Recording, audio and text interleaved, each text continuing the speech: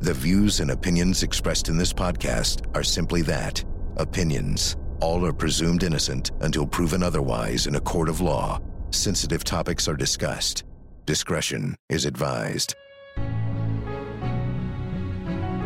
Hi, I'm Vinny Politan, and welcome to the Court TV podcast. This week's episode features an audio edition of our original series, Judgment with Ashley Banfield, where we'll take a closer look at a landmark case that led to one of the first anti-stalking laws, the 1989 murder of sitcom star Rebecca Schaeffer, and the subsequent trial of her stalker, John Bardo, featuring interviews with Schaeffer's talent agent Sue Cameron, retired LAPD detective David Escato, and forensic psychiatrist Park Dietz. This is Judgment of the Hollywood Stalker. This is the Court TV podcast. I can fantasize about violence, but then it's kind of different to actually do violence. I guess there's this thing called moment of truth. While Mark Barton went from Tucson, Arizona, how the fan is, This. She's screaming. She's just straight screaming. I'm screaming, why? Why?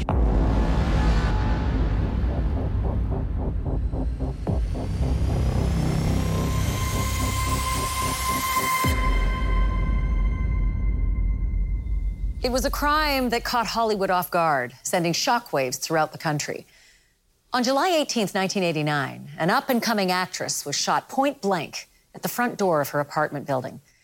Her killer was captured the next day, and his trial was almost as frightening as the crime itself, revealing the many ways the murderer stalked his young victim and all the people who knew he was doing it. A Hollywood murder will always capture the imagination of Americans. It was hard to become famous back in the late 80s and early 90s. Rebecca Schaeffer was on her way. She was on this show with Pam Dauber called My Sister Sam. This was a top 20 show. It was even in a great time slot on CBS, and it was doing well. So she was becoming a household name. It's like a skyrocket for your young career, isn't it? It's gone great so far. I really like working on the show. We lose Rebecca Schaeffer because a deranged fan was so upset that she didn't love him the way he loved her. It sounds corny, but she was all sunshine and lightness. I was Rebecca's agent during My Sister Sam. She had no desperation of wanting to become a star. She didn't have that liquid dripping from her mouth that I recognized from wannabes. She was exactly who she was. And happy with it, and whatever happened, happened. Her parents were extremely nervous, and they were saying, we're very concerned about this, there are strange men here. I said to them, oh, you don't have to worry about Rebecca. She's the smartest, most grounded young actress I've ever known. She'll be fine, and it haunts me every single day. In July of 1989, I was a detective at Wilshire Division. We had our radios on, and we could hear a call come out of shots fired, victim down. It came from a good portion of the city, maybe a half block south of Beverly Boulevard. They get out there and call us and say, she's expired. It looks like it's Rebecca Schaeffer. So my partner and I start getting phone calls from people saying, hey, you need to look at this guy, Robert Bardo. He's been to the studios trying to get in to see her. So right away, we had someone to look at. Later on that evening or early morning, we got a call from Tucson, Arizona. A detective there said that they have Robert Bardo in custody.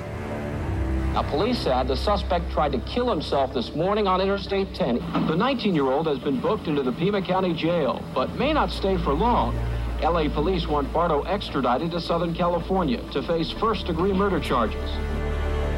He was running in and out of traffic, wanted to get hit by a car, said he had just killed a movie actress in Los Angeles. I was at my home, and I got a call from one of the producers of the show. There was no hello, nothing. It was just like, Rebecca's dead. What? Rebecca's dead. That can't be. No, someone shot her point blank. And the room started to spin. And And I went, oh my God, her parents. The phone rings, I answered it, and it's Rebecca's mother. And she's in tears, and she says, please tell me. You have to tell me, is my daughter dead? I need to know. And I just said, I have bad news, your daughter has been murdered. Yeah. Still chokes me up a little bit. All right, People versus Robert John Bardo, BA 001043. The defendant is now present. Hollywood trials are always a circus when somebody is high profile, but this one was even bigger because we had an up-and-coming television star, and it was just so tragic. For the record, I have not read the transcript of the preliminary hearing in this matter deliberately because it came here as a court trial, and I've also not, since I found out it was going, I have not read anything in the newspaper about it, nor have I watched anything on television. The trial was done without a jury. Everybody agreed to that and let the judge, Dino Fulgoni, decide the case. I think they felt that a jury really wasn't needed for this since he had already acknowledged he did it. My impression is that the young lady was killed at her house and that there will be evidence that perhaps the defendant found out where she lived through DMV records. That is the total knowledge I have of this case. By agreeing to trial by judge, the prosecution waived the possibility of the death penalty, which would have been another whole trial and would have gone on interminably and would have been useless, really, because it became evident that he was mentally ill. How mentally ill was probably the only issue in the trial. Bardo had some real demons, but he had convinced himself that something was going to happen and he was going to be with Schaefer someday. And as he realized that wasn't going to happen, in his mind, the only thing he could do was shoot her. Bardo goes to her building in LA and he knocks on the door. She opens the door, so he's standing face to face with her, and there's a little bit of a conversation, and then he leaves. He decides, I'm going to go back. And he goes back to her building, and he shoots her in the chest. All right, ready for trial then? Yes, Your Honor. All right. Defense ready? Yes, Your Honor. All right, let's then proceed. Can I ask you if you recognize the item? The prosecutor in this case was none other than Marcia Clark, who would become famous later in the O.J. trial. It was actually the first case that put her in the spotlight. My opinion is that it has been proven beyond a reasonable doubt that the defendant committed a murder and that he did so by means of lying in wait. The strategies boiled down to this. The prosecution wanted to say that he waited and ambushed Rebecca Schaefer. That's called laying in wait, and that carries a harsher penalty. But the defense said he was too sick to do that. He simply just snapped. The evidence clearly establishes that Robert Bardo was mentally ill, had this on and off again mental state where he went from complete hate to complete adoration. And it wasn't something that he had intended to take Rebecca Schaefer by surprise. It did happen. There was that triggering device, and I believe that to be true.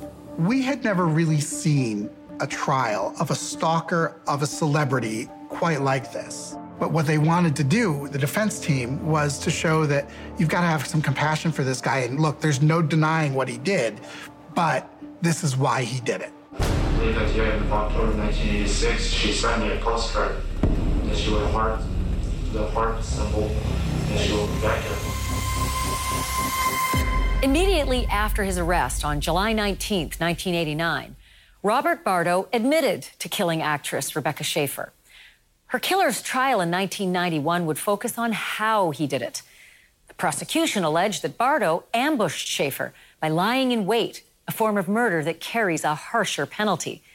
But the defense claimed he could not have killed her in that manner due to his history of mental illness. Did you have an occasion to conduct an evaluation on Mr. Robert Bardo, the individual seated to the far right of counsel? Yes, I did. I was hired by a defense attorney to examine Robert Bardo, and I had done a very large study for years of individuals who threatened and attacked public figures, both Hollywood celebrities and members of the United States Congress. As I told you yesterday, I'm Dr. Yates, and your attorney has had the court appoint me to evaluate you. If I'm called to testify, then anything I know can be brought out in court. I understand. Good. I examined Robert Bardo in the LA County Jail, and on the first day of the interview, it was quite evident that there was something profoundly wrong with him. What did that evaluation consist of, Doctor? In addition to examining Mr. Bardo directly, I also had occasion to review a number of documents concerning him. A set of records from the school district that includes many of the writings of Mr. Bardo from early in 1984, the records from the Palo Verde Hospital in Tucson, Arizona, what appears to be the complete file from the Tucson Psychiatric Institute, where he was hospitalized in 1985. His teachers recognized that he had a higher than average IQ and had actually been a straight A student as far as he went in school. So it was not his intellectual capacity, but he was very emotionally impaired, and that had been thoroughly documented throughout his childhood and early adolescence. When you were employed with the Sunnyside School District, did you know him to be involved in threats of violence towards other students? Yes. Mm-hmm. What do you recall about that? Well, when he was referred to me in mid-January of 1984, the concern was more for his anger in the classroom and maybe some hostility expressed toward himself. But there also were students in the classroom that would have a tendency to tease him, and he would become very angry and hostile toward them. Were there threats ever expressed by Robert that he would kill one of these students? Yes. Mm-hmm. The notations below, the people at the school did a good job of stopping me from killing myself. They made a mistake because they saved the devil. Now the devil must kill. Is that your notation? Yes. Those are direct quotations from Robert. Whether from those writings one could have rendered a diagnosis at the time is much harder to say, but they are consistent with the onset around 13 of a schizophrenic illness in which he felt himself deteriorating even then. He had been hospitalized twice at around ages 14 to 15 after very strange behavior, but his parents took him out against medical advice. What's your relationship, Ms. Bardo, to Robert Bardo? I'm a mother for Robert Bardo. Do you know the names of any of his friends? I don't know. Did Robert have any girlfriends, as far as you know? No. Did you ever obtain medication from the doctors for Robert? I don't remember. He had a pattern of latching on to targets. One was this woman in New England who'd been in the press a lot for a pilgrimage she made to the Soviet Union during the Cold War. I think her name was Samantha Smith. He had received a reply from her to one of his letters, of course, that led him to think there was a special relationship, just as has happened with countless other mentally disordered people who receive replies from celebrities. Did you become aware as to whether or not Robert ever took a trip to see Samantha Smith? Yes, we found out that they picked him up in Maine, in the hometown of Samantha Smith, and the only way they caught him was that he happened to ask the police for directions to go to her house. What we see as a common dynamic in stalkers is that they are driven by a sense of idealization. Oh, you're the best person in the world. If I could just have you, I could be happy. You know, you've got a perfect life. You know, I want to be part of that life. I am part of that life now, you know, in their own delusional thinking. Now, there were diversions. He was very interested in a singer named Tiffany. He was interested in a woman named Debbie Gibson. He made pilgrimages to find them, to stalk them, without success. But when he stumbled onto Rebecca Schaefer, it was transformative for him. She became his prime target from that time until he killed her. What do you see in his writings that leads you to believe that he thinks there is an ongoing, present romantic relationship with Rebecca Schaefer? I don't think he believes that there is a reciprocated romantic relationship with Rebecca Schaefer. Okay. He hadn't yet impressed her sufficiently, made her sufficiently aware of him. He wanted the first date. I was in Rebecca's trailer before the show, and she was so excited. She had her first box of fan mail, and she showed me she was writing long letters of advice to these people. And I said, Rebecca, you can't do that. They don't understand boundaries. You're the girl on TV, and now they're going to think that you are a friend. I asked her to send me an autographed picture, and I believe at the end of October 1986, she sent me a postcard. She had written, Robert Dash, your letter was the nicest, most real letter I ever received, and should have been real. She would please take care. Then she would heart, the heart symbol, and she would be back. Bardo was just a late teenager when he decided that he was fascinated by Rebecca Schaefer. He had cut out pictures of her from magazines. He would watch everything that she was on. He would write love notes to her. He sent her letters.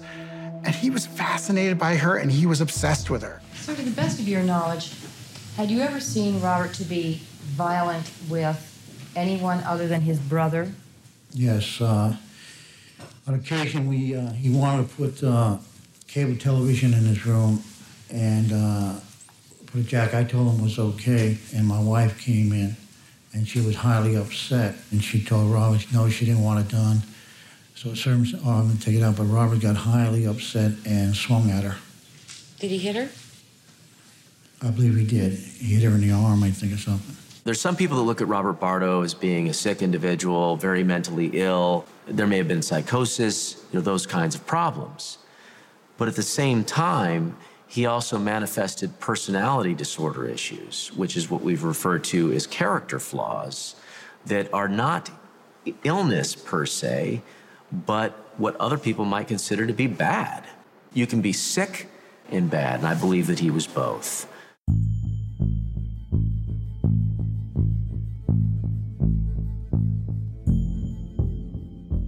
When I got to LA, it seemed like LA was where the streets had no name. As far as I was concerned, I still had felt where I lived for. I climbed the highest mountain. I've run through the hills only to be with you, only to be with you. I've run, I've crawled, and scaled these cities' walls. I figured out to be Tucson, right? But I still hadn't found what I'm looking for. And I still hadn't found what I was looking for with Rebecca. There were quite a number of songs wherein Mr. Bardo determined the lyrics to have some special significance and meaning to him, correct? Yes. And which gave him direction? Yes. He then spoke of the bands that he particularly liked, especially U2. He again talked about the song Exit and quoted the lyric, pistol weighing heavy, heart beating. He said he thought that's what would happen when he first met Rebecca Schaefer. Quote, it's like I love you, but if you're going to be some arrogant kind of person, you're no good anyway, end quote. He was, for the most part, emotionless and had a flat emotional appearance.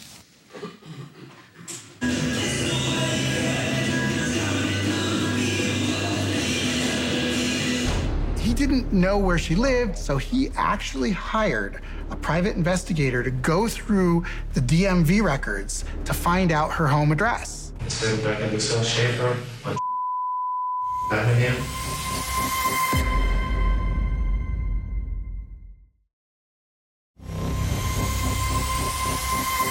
In May of 1987, Robert Bardo took a bus from his home in Tucson, Arizona, bound for Los Angeles, to find and meet the object of his obsession, actress Rebecca Schaefer. It would be the first of several trips that he'd make to LA between 1987 and 1989, and it would mark the start of a dark and fateful journey into madness that would end in a brutal killing. In the course and scope of your duty, sir, do you come into contact with what I'd like to refer to as stargazers? That is, civilians who are interested in following the careers and the lives of the stars. Yes. Can you tell me, sir, if you know whether or not an actress by the name of Rebecca Schaefer had been working at the Burbank Ranch Studios taping a show entitled My Sister Sam? Yes. Rebecca and I were on a break in her trailer. We got a call from the gate, the guard at the gate. And he said, there's a man out here who is just fighting and insisting on seeing Rebecca. He says he knows her and that she wants to see him. I looked at Rebecca and I said, there's someone here. And she went, no, I don't know who that is. And so I said to the guard, no, show him away. That was the first time Bardo showed up. Then a couple of weeks later, we got the call again. And we said, no, you can't come in. But he tried to climb over a gate. And so there was word on the set that a crazy man was really trying to find her. When those phone calls were coming in, did you personally have conversations with this man? Yes. And he proceeded to tell me how much he was in love with Rebecca and that my officers had thwarted his previous attempts to get on to see her, and he didn't understand why, because he just loves her. I was trying to find out if he had ever had any psychiatric trouble or anything like that, negative on that. He responded to your question about whether he had psychiatric problems in the past as no, he did not have any. Right. I made my way back to the Burbank airport, went back to Tucson, Arizona, flight back. I was thinking about I should return back to LA to again attempt to find her. And with that, I carried a sense of animosity towards Rebecca Schaefer. You know, it was very deep. You know, and that's when I think it was the first time when I seriously thought that I could cause harm to her. What we see in stalkers that have a narcissistic component to their personality is the tendency to idealize and devalue.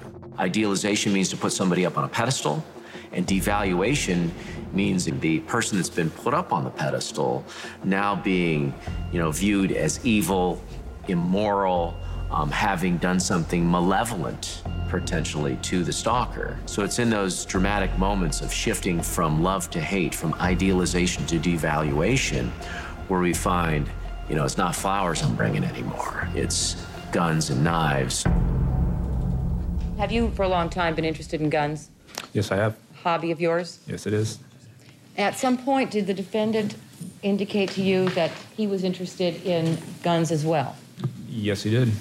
And then at some point, did you agree between yourselves that you would purchase a gun for him in your name? That's correct. And why could he not have gone and purchased the gun himself? I don't think he was of the proper age at the time. And your brother put up the money for it? That's correct. Directing your attention, sir, to the date of June the 1st, 1989. On that date, did you receive a phone call from a person who later on that day came in to see you at your agency? Yes, I did. And do you see that person in court today? I do. Could you please identify him? The gentleman with the white shirt seated at the defendant's table. And when he came into your office, sir, did he have a conversation with you in the course of explaining what it was he wanted you to do? Yes, he did. First of all, did he tell you who it was he wanted you to locate? Yes. Who was that? He said the person's name was Rebecca Schaefer. He didn't know where she lived. He didn't know anything about her personal life, but he wanted to find out. So he actually hired a private investigator to go through the DMV records to find out her home address. At some point, did you, in fact, receive a printout that appeared to be a Department of Motor Vehicles printout concerning your request to locate Rebecca Schaefer? Yes, I did. I called the office up and says, your timing is perfect. I just got something in the mail that you'd be very interested in. It's the DMV thing. It said Rebecca Lucille Schaefer, Avenue, Los Angeles, California, 90048, apartment number. At the same time that Bardo was finding out information about Rebecca Schaefer, she starred in a film called Scenes from the Class Struggle in Beverly Hills, and there was a sex scene. In retrospect, really wasn't that explicit, but it was enough to trigger something in Bardo that this isn't what he expected out of the woman he loved, and he was angry. When your son Robert left for Los Angeles on July 17th, was there anything unusual about the way he was behaving? Oh, and I don't know, really unusual. He just said, goodbye, Dad, goodbye, Mom, and that's all. Then left for the bus. I had the gun and bullets and everything. Had the bus driver, you know. I had taken the Greyhound bus to Los Angeles. I arrived in the morning of July 18th.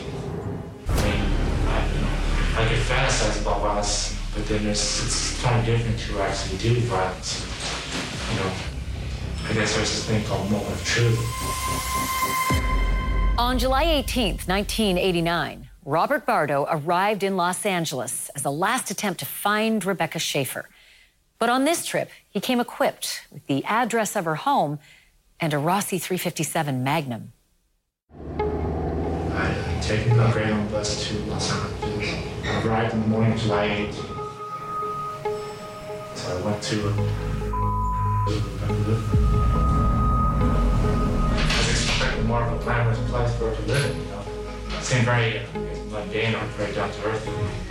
So I went around went into the alley, loaded up the 357 Magnum. And I just remember when my sister said about calling her. So I called her up, made a collect call, right? I said that I was completely mission on. She immediately jumped in and started saying, oh, don't do it, you know, just don't hurt her or anything, you know, because, you know, that's somebody else's family, you know. I wasn't sure if I could do it, you know. I could fantasize about violence, but then it's kind of different to actually do violence. You know, I guess there's this thing called moment of truth. So was there anything alarming in his demeanor, in his manner with you on that day during that phone call? No. Did you tell him to go ahead and try and meet Rebecca? I don't recall saying that. Had you ever known Robert to be violent or aggressive in your presence? No. I have nothing further. Before leaving on that trip, he had made a number of cryptic and not so cryptic statements to family members and others. And a number of those statements could be put together to say he had the intent when he left to come to LA to kill Rebecca Schaefer. There's been some other things, you know, like I'm going to kill Rebecca Schaefer, imagine Rebecca Schaefer's going to keep repeating, you know. And this is stuff that I kept to myself, you know, except the letters I was going to give to my sisters, you know. My sister was preparing to go to the airport and give her the letter. I told her to open it up on the airplane. What she did. Do you recognize that envelope? Yes. And is that your name on the front? Yes. And showing you the letter itself, starting with Dear Arlene. Is this the letter that you recognize having read on the plane? Yes. It appears to be the letter. I was talking about something about the obsession of, and I put RS 1967 to 1989, you know. He had already concluded in his mind that she had fallen from grace. He had had her up on a pedestal based upon the roles that she had taken in terms of My Sister Sam, and now she had moved into a different role that he had seen her in, and that enraged him. And he was very much seeing her in that black and white point of view, that she had gone from, you know, this angelic kind of person to somebody that was doing evil things. And I believe he went there that day to kill her. Did you have any kind of unusual experience when you were at Jay's Market on the morning of July 18th, 1989? Yes, a man came up to me and stopped me and showed me a picture and asked me if I knew this girl, if I'd seen this girl in the neighborhood. Well, I rolled down the window a little bit, you know, trying to find out what he wanted. And then he said, I want to show you something. And he produced a picture to show me. It was a woman with dark, long, curly hair and kind of a three-quarter view, like a publicity picture or something. I went up to the security door. It's just a glass door. There's an intercom at the corner. It said Schaefer. So I rang the buzzer, you know. And then I look, and I see him down the hallway. And it's her. When she came to the door, she opened the door. I introduced myself. I'm Robert Bardo, to Southern Arizona. I'm a fan of hers, you know. In fact, the thing that she was in a hurry, you know, I couldn't understand it, you know. But I was like, so happy to see her. I was like, she's right there in front of me, you know. And I didn't even shoot her, you know. The gun was in the bag, you know. I was still talking to her, you know, like she was just a regular person, you know. And so after I leave, you know, she goes back inside, and I'm like all excited.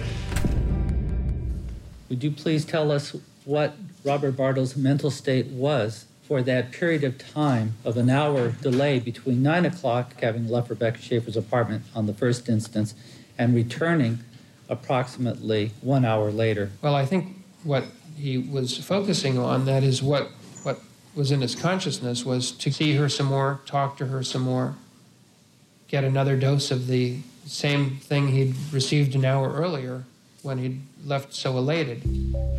So I rang the doorbell again. This time she came out again. As she come down the steps, she was mumbling. She sounded like a little kid. She sounded like a little brat or something. You know, I was just wasting your time, you know, like. I thought that was very callous thing to say to a fan, you know. Reached around, grabbed her, and pulled the door from her. This.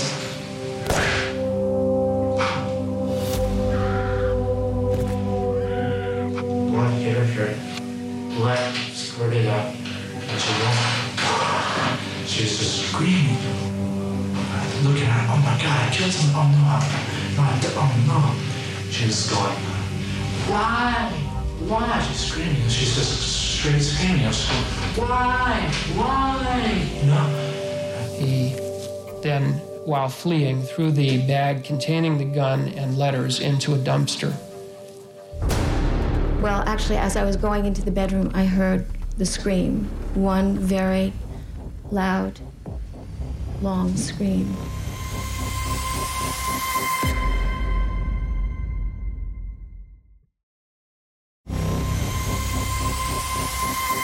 The country watched as public defender Stephen Galindo argued that his client, Robert Bardo, was mentally ill and could not have premeditated the murder of Rebecca Schaefer. But the assistant district attorney was a rising star. Her name was Marcia Clark. Yes, that Marcia Clark. And in Bardo's case, she set out to prove that he not only pre-planned the crime, he also stalked Schaefer like prey and then killed her after lying in wait. Clark's strategy started with efforts to discredit the defense's key witness. Why? She's screaming. She's just straight screaming. I was going, why? You know? The fact that there was a rejection in the moment was on top of what had already happened in his perceptions. There was no other reason to go there with a firearm other than to kill her. He then, while fleeing, threw the bag containing the gun and letters into a dumpster. The bag and the things that had been in his hand were bloodied, and that he saw blood on his sleeve. He said, quote, I was amazed. It was human blood, Rebecca Schaefer's. She was a human being, end quote. In your opinion, doctor, when he, Robert Bardo, approached Rebecca Schaefer's door on the second incident, was his mental state as such that you would conclude his purpose was to take her by surprise somehow? I don't think so. The second time that he went, she came to the door, and what he described to me was that she had an annoyed look on her face. It was that look of annoyance, the experience of rejection, that led to his pulling the gun and shooting her. Well, then let me ask you this, doctor. Did you ask him, as he came out on the bus from Tucson, how he was planning to kill her? Did you ask him that? No, I didn't. Did you ask him what his thoughts were on the bus from Tucson? No. Did you ask him whether he planned to take her by surprise? No. At the time you interviewed him, you knew that that was the essence of what he was charged with, did you not? I knew about the lying in wait allegation. Then when you testified for us in conclusory terms concerning about what happened that morning, you were not, in fact, testifying from your personal knowledge, were you? That's right. In fact, you were testifying to what you'd read in reports and transcripts, and most importantly, the defendant told you. Isn't that correct? All of those, that's right. And out of all those sources, the only one that you interviewed personally, face-to-face, was the defendant. Correct. I take it then that you did not ever speak to Dr. Mayer of Palo Verde Hospital. That's correct. Nor did you ever speak to Dr. Mall of Tucson Psychiatric Institute. That's right. Considering it now, Doctor, as you think about it, do you not think that the fact the defendant may have lied as to critical aspects of the case is an extremely important indicator as to whether or not you should rely on statements that he made to you? I think it is. I was very unimpressed with the doctor's conclusions as being ill-based on very thin evidence. His credentials were impressive, but his work was not. I guess that is my position. Well, sure. Of course, the district attorney has to take that position because otherwise then they would be agreeing with the defense and we wouldn't have a need for continuation of the trial. Does that look like an intercom to you? Yes, it does. Had you ever been in Ms. Schaefer's apartment? Yes. Several times. Yes. Did the intercom work? No. So when someone buzzed at the front door to the building, in order to find out who was there, she would have to go to the door or look outside her door? Yes. So every time you buzzed, she would look out her door to see who was there and then come to the door only after a while? Yes, she would. Was your apartment anywhere near the apartment belonging to Rebecca Schaefer? Right next door. Okay. Did you share a common wall with her? We did. Our bedrooms backed up to each other. I heard her buzzer, and then I realized it was Rebecca's because I heard her come out of her apartment. I started walking to the kitchen so that we were paralleling each other. At the point that I got to my door is when I heard this blast. So you were standing basically inside your hallway and you heard Rebecca's footsteps pass your door? Yes. Did you hear any voices before the blast? None. How long a period of time elapsed between the last footstep that you heard and the shot? Half a second. A second. Very brief period of time. And after the shot, you heard Ms. Schaefer scream, is that correct? Yes. Did you hear any screaming before the shot? I did not. Okay. What happened next? What happened is I was on the phone to the 911 people, and I heard, well, actually, as I was going into the bedroom, I heard the scream. One very loud, long scream. And as I was on the phone, there were more screams. And I mentioned to the people on the phone, can't you hear her screaming in the background? He reached behind his back for the gun. It's kind of like the physical version of a Freudian slip. After 5 weeks of testimony, the defense and prosecution would make their closing arguments directly to Judge Dino Fulgoni. It was a bench trial with no jury, so the judge alone was tasked with not only rendering the verdict, but also the penalty. On October 29th, 1991, the country was watching and waiting to learn what would happen to Robert Bardo. Robert Bardo, it's clear, suffered from extreme vacillations of emotions, contradictory emotions, flipping between the two emotions simultaneously. This condition of Robert Bardo is what separates this case vis-a-vis the lying in wait theory from all other cases. Dr. Dietz was clear and unwavering in his opinion that Robert Bardo did not form the intent to kill until that triggering device occurred. The triggering device being the irrational perceptions of Robert as he saw Rebecca Schaefer walking towards him on the second visit. Robert Bardo is not guilty of first-degree murder, is not guilty of having committed that murder while lying in wait, and is guilty only of second-degree murder because he had an intent to kill at a time when he did not premeditate and deliberate. I am not trying to put forth the position that I think this defendant was perfectly sane and perfectly normal. I am not. I am saying that there is something less severe than psychosis to explain this behavior. The thing about this ambivalent story, Your Honor, and the story of vacillation, is that it finds no mention in any pre-offense statement by this defendant. And he made many pre-offense statements. The court has reviewed them. His letters to Rebecca Schaefer, the letter to Arlene, and that letter is the only truthful statement we have from this defendant about what he meant to do. Now, try as I might, Your Honor, I simply could not detect any ambivalence in that letter. For that one time, that one moment, Your Honor, The defendant spoke his own mind, and the words he spoke described a plan of cold and calculated murder. When the defendant, he was in the moment, and he was reliving the crime, his body unconsciously did what really happened, while his mouth spoke the contradictory words of the fabrication he was attempting to put over. I grabbed the door. Gun still in the bag.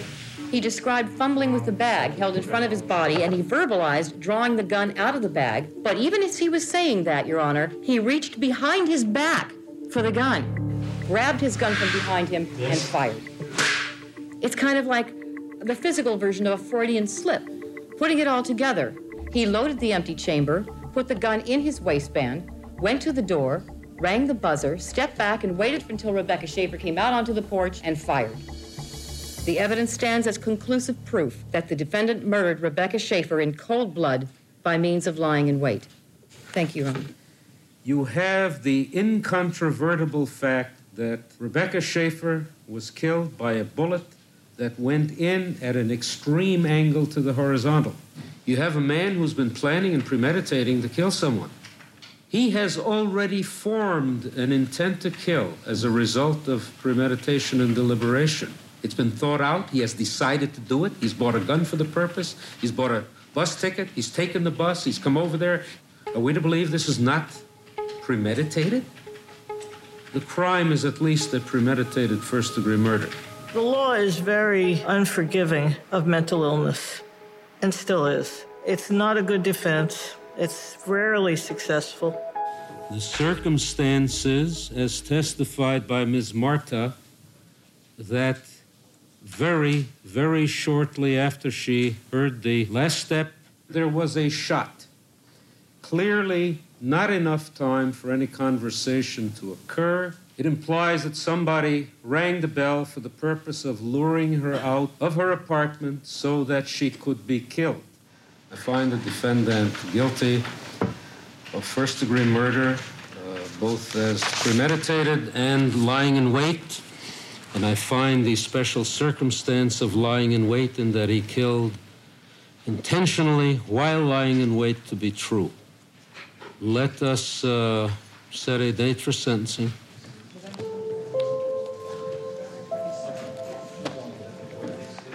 Bardo was severely schizophrenic. He's serving his time. He's probably not getting treatment, and in a way, that's the cruelest thing you can do to a mentally ill person. But there's a lot of them in there. Cowardice has been a part of you. This was a chilling sign to celebrities that you may not be safe. Somebody can find out where you live, where you work, where you go get your coffee, where you go to church, where you hang out. Rebecca Schaefer didn't wake up that day thinking this is the last day of my life. Rebecca Schaefer woke up that day and her life was cut short and she never saw it coming. Her parents really touched me. Although I only met them once at the trial, but they stayed with me. I hope the Schaefers are okay. I really try hard to forgive myself and let go of the guilt. You can't do that when a 20-year-old is just shot down in cold blood. You can't do it. Rebecca Schaefer's murder resulted in stringent new stalking laws enacted around the country and eventually around the world. In California, then Governor George Deukmejian ordered the DMV to restrict the release of public information. As for Robert Bardo, he was serving a life sentence at Mule Creek State Prison when he was stabbed 11 times by a fellow prisoner. Bardo survived that attack. I'm Ashley Banfield. Thanks for watching. There you have it, another deep dive into one of many high-profile cases straight from the Court TV archives. If you want to watch the full California versus John Bardo trial, check the show notes for a link to our website where you can stream it for free. And to keep up with the biggest current true crime stories, be sure to tune into my show, Closing Arguments, weeknights at 8 p.m. Eastern. Thank you so much for downloading, and as always, please don't forget to hug the kids. This podcast is a production of Court TV. Go to CourtTV.com for more content, trials on demand, and to find out how to watch Court TV in your area.